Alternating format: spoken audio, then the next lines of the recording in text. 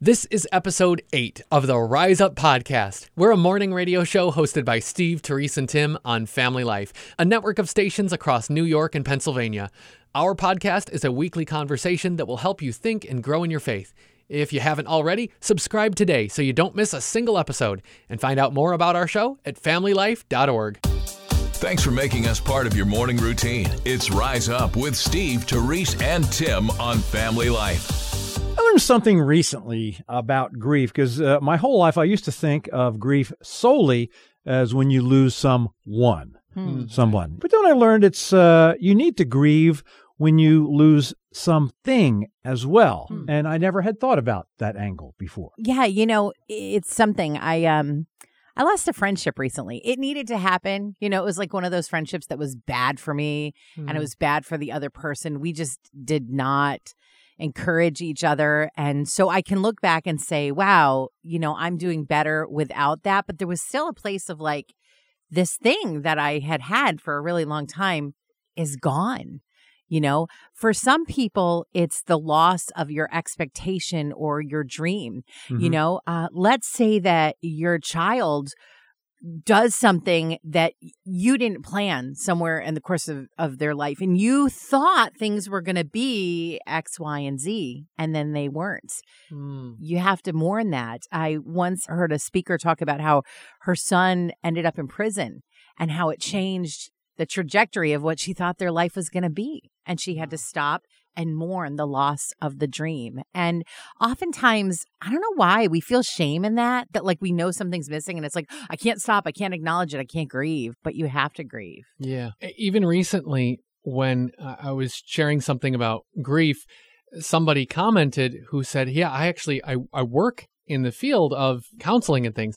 And she was sharing how people need to grieve really anytime there's a loss, whether it's a person or a past lifestyle. She said, even if it's a good thing that they moved on, even if it's a bad thing they left behind, there's still a natural grieving process of you've lost something familiar. Maybe it was a bad habit, but you've got to acknowledge the hole that now leaves in your life. And that's going to make you, for a time until you get to heal, that's going to feel pretty bad. And if you don't acknowledge that grief, that there was a loss, even if it ended up being the right change, you've still got to acknowledge that and give the sadness some space. So how do you handle and how do you talk to someone who's going through grief? And I learned this over 20 years ago when my mom died. I'll never forget this because it was like a light bulb moment for me, because most of the people, when they come by at a funeral and they say, I'm sorry, because they feel awkward. They don't know what to say. Right. But I'll never forget, there were several people who apparently had gone through this before, they came by and they told me, they came up with like, you know what I love most about your mom? And they would tell me my mom's story. And that just made me feel so good. And all of a sudden I realized, hey, that's what I need to do in the future if I have a good story, a fun story, a great memory to tell. So, because handling and being around someone who's going through grief can be awkward and you don't know what to say. Right. My suggestion would be, if you have a great memory of that person, give them, because it was comforting to me as someone who was going through a loss of someone obviously close. I interviewed an author a while back on my Therese Talk podcast, Nancy Guthrie, and she talked a lot about grief. She actually lost 2 children as infants. And one of the things that she said comforted her is when people would refer to her kids by their name, and obviously saying something like your mother, you know who that is. But if it's someone whose name you can use, you know what I loved, instead of saying your husband or your wife, you know what I loved about Beth, or you know what I loved about Steve, because there's something about the name that makes it personal and it acknowledges that person and the things that we remember about that person. And even if you didn't know them well. You know, a lot of times when you're standing in line at calling hours or something, my husband will always say, okay, you go first, you say the thing. Because I always seem to have something good to say. If you look at the pictures and you kind of gather a little bit about the person, you can say, you know what? It looks like you got your sense of humor from your mom, or it looks like you got your love of adventure from your dad, or it looks like you and your brother Ben had a lot of great times together. You know, I mean, there are ways that you can just observe and acknowledge something about the person and their character so that it's not just an empty soul that's gone, that it's a human being, a person with a history and with life and breath in their lungs. It is so, and I'm hearing you, Therese, it's so important to do that. The difficulty is what you already said, Steve. Why is it so hard for us sometimes? Maybe it comes more naturally than others to be able to speak into a place of hurt. Mm-hmm. But I mean, we've all felt this. It's uncomfortable to look pain face to face, to look it in the eye, and to open yourself up by seeing them as vulnerable as they are, somebody who is grieving. I almost feel funny talking about this because it's, I'm not a grief counselor and I'm not Right. expert in this field. Teresa, when you were talking with that person, to know that grief is a natural process. Sometimes when and it can hit you at the weirdest times. I mean, you can be going through something, you feel fine, and all of a sudden in the middle of the day, boom, tears start flowing, and to think, oh, that's bad.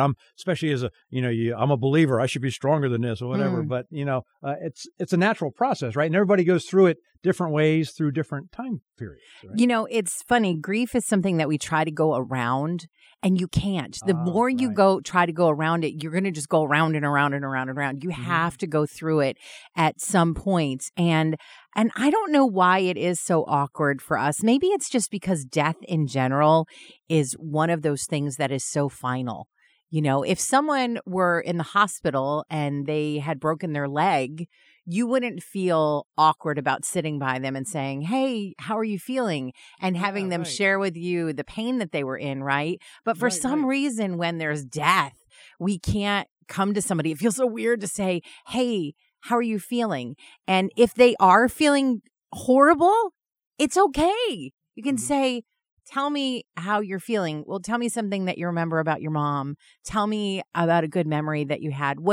Is there anything I can do that would make you feel better? Would it help you if I got your groceries, if I mowed your lawn, because one of the best things that we can do with people is just be present and serve them. But for some reason with grief, we get all weird about it. And I don't think that it's that some people have it naturally. I think that it's just that some people have intentionally put the effort into trying to figure out how to do it better. And I say that not in condemnation, but in encouragement, that I think everyone can be better at helping people who are grieving. By the way, you can get my groceries and do my lawn. And I only say that to say people handle grief differently. And I know my family, for instance, and I know me personally, that humor is a defense mechanism. Coping mechanism too, yeah. Coping, you cope it. You cope through humor, and sometimes you have to. And so some people may think it's very inappropriate to make a joke or humor during time like that. But if that happens to be your coping mechanism, then that can be a healthy thing if that helps you. Other people may stare at you and saying, no, I'm not getting your groceries or mowing your lawn. But you know what I mean? I mean, just people handle it differently. Right? And it's okay to laugh. I think a lot of people, as they're grieving, they feel bad if they have any happy emotions. It's like, oh, you can only be sad all the time. But that doesn't honor the person, especially if that person was a person who liked to laugh or liked to joke or anything like that. I know that when my father-in-law passed away a couple years ago, we had, 5 cousins that were all kind of trying to navigate this journey together. And one thing they remembered is a saying that my father-in-law used. It was kind of like his secret curse word. He would say kind of under his breath, God bless America. And that was like his thing. Right. And it was just a funny thing that Papa said that, the kids knew, he's like really mad if he says that. And so every once in a while, one of them would just say it. And then the other ones would be like, oh, yeah, remember when he used to this or remember when he used to that. And they just started talking about it. And I think it helped all of them to walk through that journey together of saying, you know what? Yeah, he's gone. But boy, we've got some great moments to hang on to. Yep. I've had all my best friends promise me that at my funeral, they tell a list of all my favorite jokes, which obviously shouldn't take very long. It should be a very short service. So anyway. Thankfully, you're a fan of one-liners. There you go. You mentioned how it kind of comes in a wave. And at first, it's like a tsunami. It's like it just overwhelms you and you just don't know how you're going to ever stand up again.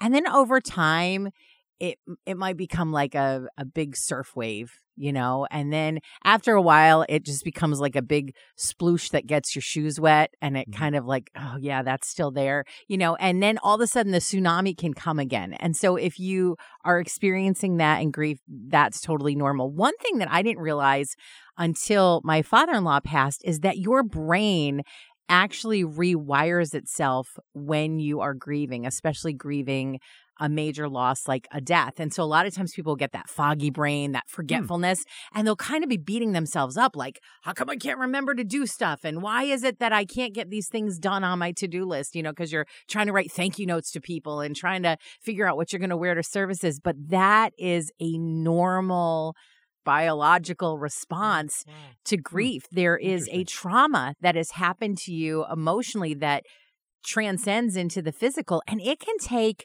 a good year to 18 months for that to repair itself. And so if you've lost someone and it's only been 9 months, don't feel bad if you're still kind of forgetful or not really having it all together. That is totally normal, and you've got to give yourself some grace.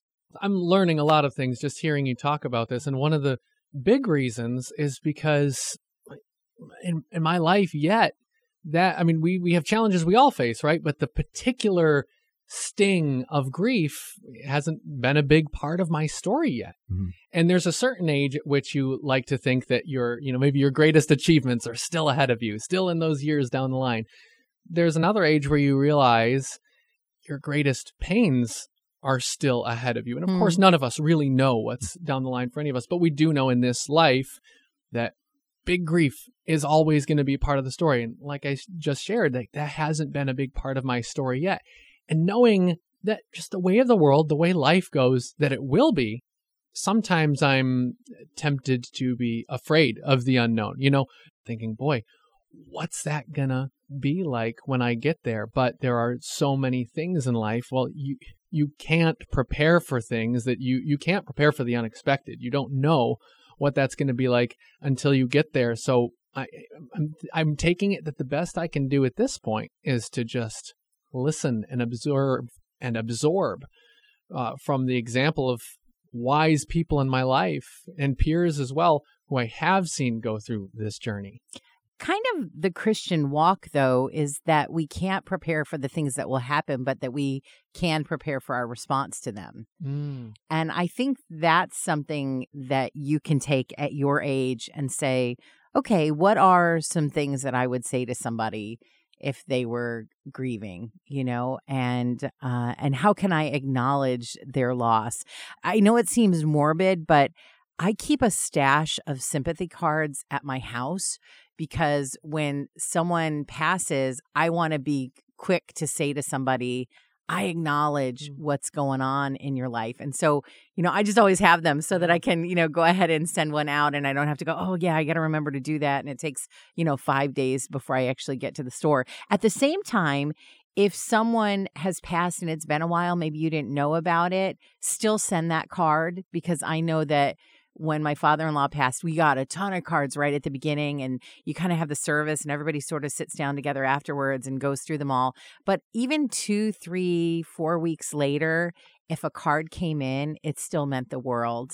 It meant a lot to my husband and his family to know that people were thinking about them and praying for them and caring about them. And so acknowledge it. I think one of the biggest mistakes we do is that we look the other way. We say, oh, that's uncomfortable for me. I don't want to acknowledge that. And if you're going through grief, it's not a sign of weakness to reach out. It's a sign of strength when you reach out. So if you're going through grief, again, reach out to a friend, your pastor, someone who has experience maybe in that way, and that's a sign of strength to reach out asking for help. Yep. Family Life has biblical counselors on staff who would love to talk to you, or maybe even just recommend different books that they know that could help you. Of course, we have the Nancy Guthrie podcast too, one of the previous episodes of Therese Talk, and we're going to get the link for that in the show notes of this podcast, so you can just click and listen and help you walk through that grief with God right by your side. Are you ready to face the day? No? That's okay. You can hang out with us until you're ready. This is Rise Up on Family Life.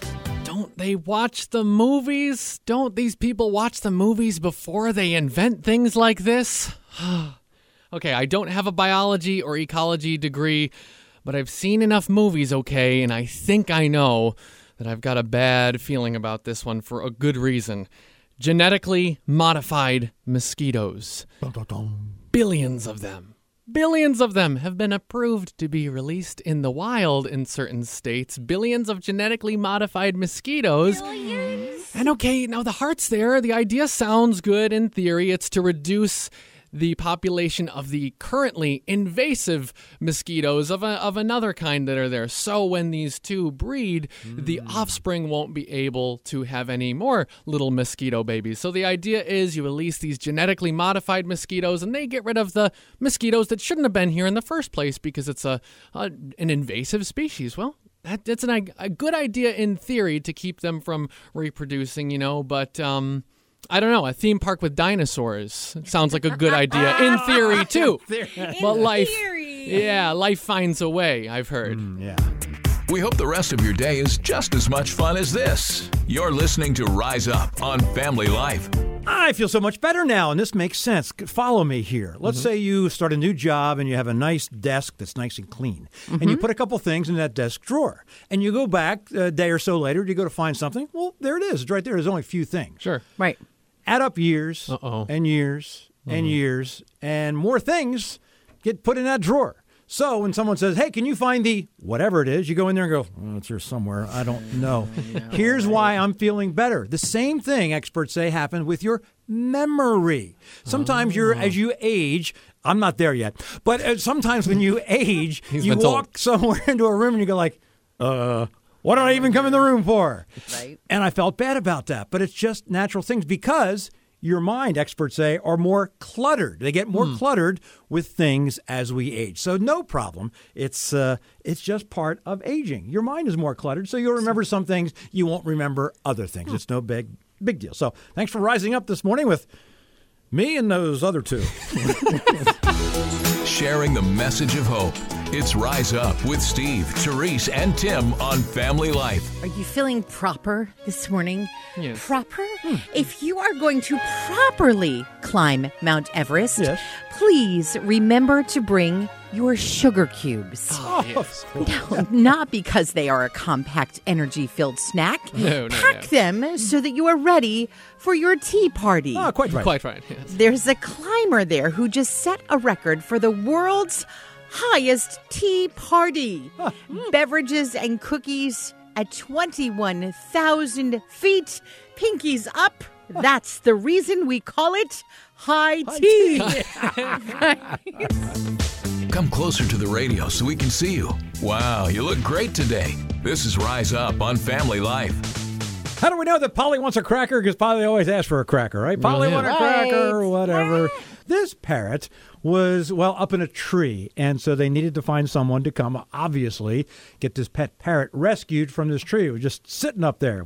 That's what parrots do. They sit there. I mean, wasn't exactly what this, although you didn't really hear that. The parrot was just sitting there until the rescue people came and found that it was a decorative ceramic parrot. Don't ask me how it got up there. Someone obviously put it up there. This parrot, though, wasn't real. They probably should have known the parrot wasn't real. Instead of saying, Polly want a cracker, this parrot was probably saying something like, Polly prefers a charcuterie board. After all, I'm ceramic. Anyone else wish morning started just a little later? Yeah, we get that. It's Rise Up with Steve, Therese, and Tim on Family Life. You ever use an app like to order lunch and then it doesn't show up and you're like, wait, what happened? So this guy goes and he checks the app. He realizes, I made a huge mistake. See, he moved, but he didn't update the app with his new address. And so he gets this text from a delivery guy that's like, I'm standing outside with your food. And the guy's like, oh, I'm so sorry. I didn't update my app. You go ahead and enjoy that lunch on me. Nice, right? Sure, yeah. He didn't expect this text he got back. The delivery driver says, I want to thank you again. Today is my brother's birthday, and he's laid to rest not far from where you had me take this lunch to. So I'm having lunch with my brother today. Whoa. You have no idea how much that means to me. Wow. from a horrible mistake to Right. pretty wonderful mistake. Wow. Today is going to be great. We just know it. This is Rise Up with Steve, Therese, and Tim on Family Life. You know, there are all sorts of holidays, like Valentine's Day and St. Patrick's Day, but sometimes it's easy to forget that these days are named after some real people in history. So why don't we use the time phone to call up St. Patrick and see what he's up to? Ooh. Hello. Thank you for calling the newly formed Church of Ireland. How may I help you? We're calling from Rise Up on Family Life for St. Patrick. Is he around? That would be me. And if this is a call about snake removal, that was a one-time thing. Does he sound familiar to you two?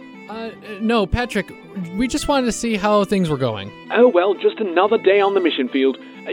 Preaching to people who worship nature and demons isn't like preaching back home. Back home? Aren't you from Ireland? Oh, no. I grew up in ancient Britain. The Romans brought Christianity there, 100 years ago or so, and I was raised in the church. But I didn't think Jesus was my thing, I was my own man. Until I wasn't. What do you mean? Well, I got kidnapped and was shipped to Ireland and sold as a slave. It was then that I saw the error of my ways. I became a Christian, and a few years later, God gave me a chance to escape and become a pastor. Then he called me to go back to Ireland to preach the good news. Wow. So what's the sermon for this week? Well, I'm trying to explain the Trinity to my congregation, but I'm drawing a blank on the visual illustration. Yeah, that's not an easy one. Ooh, what about a shamrock? It has 3 leaves, but it's just one plant. Kinda. It's not a perfect example, but, we'll see. Oh, it sounds like the service is starting up. Thanks for calling, guys. Okay. Tim, do you have family from Ireland by any chance? Yeah, why? Guys, wait, what? Guys, what?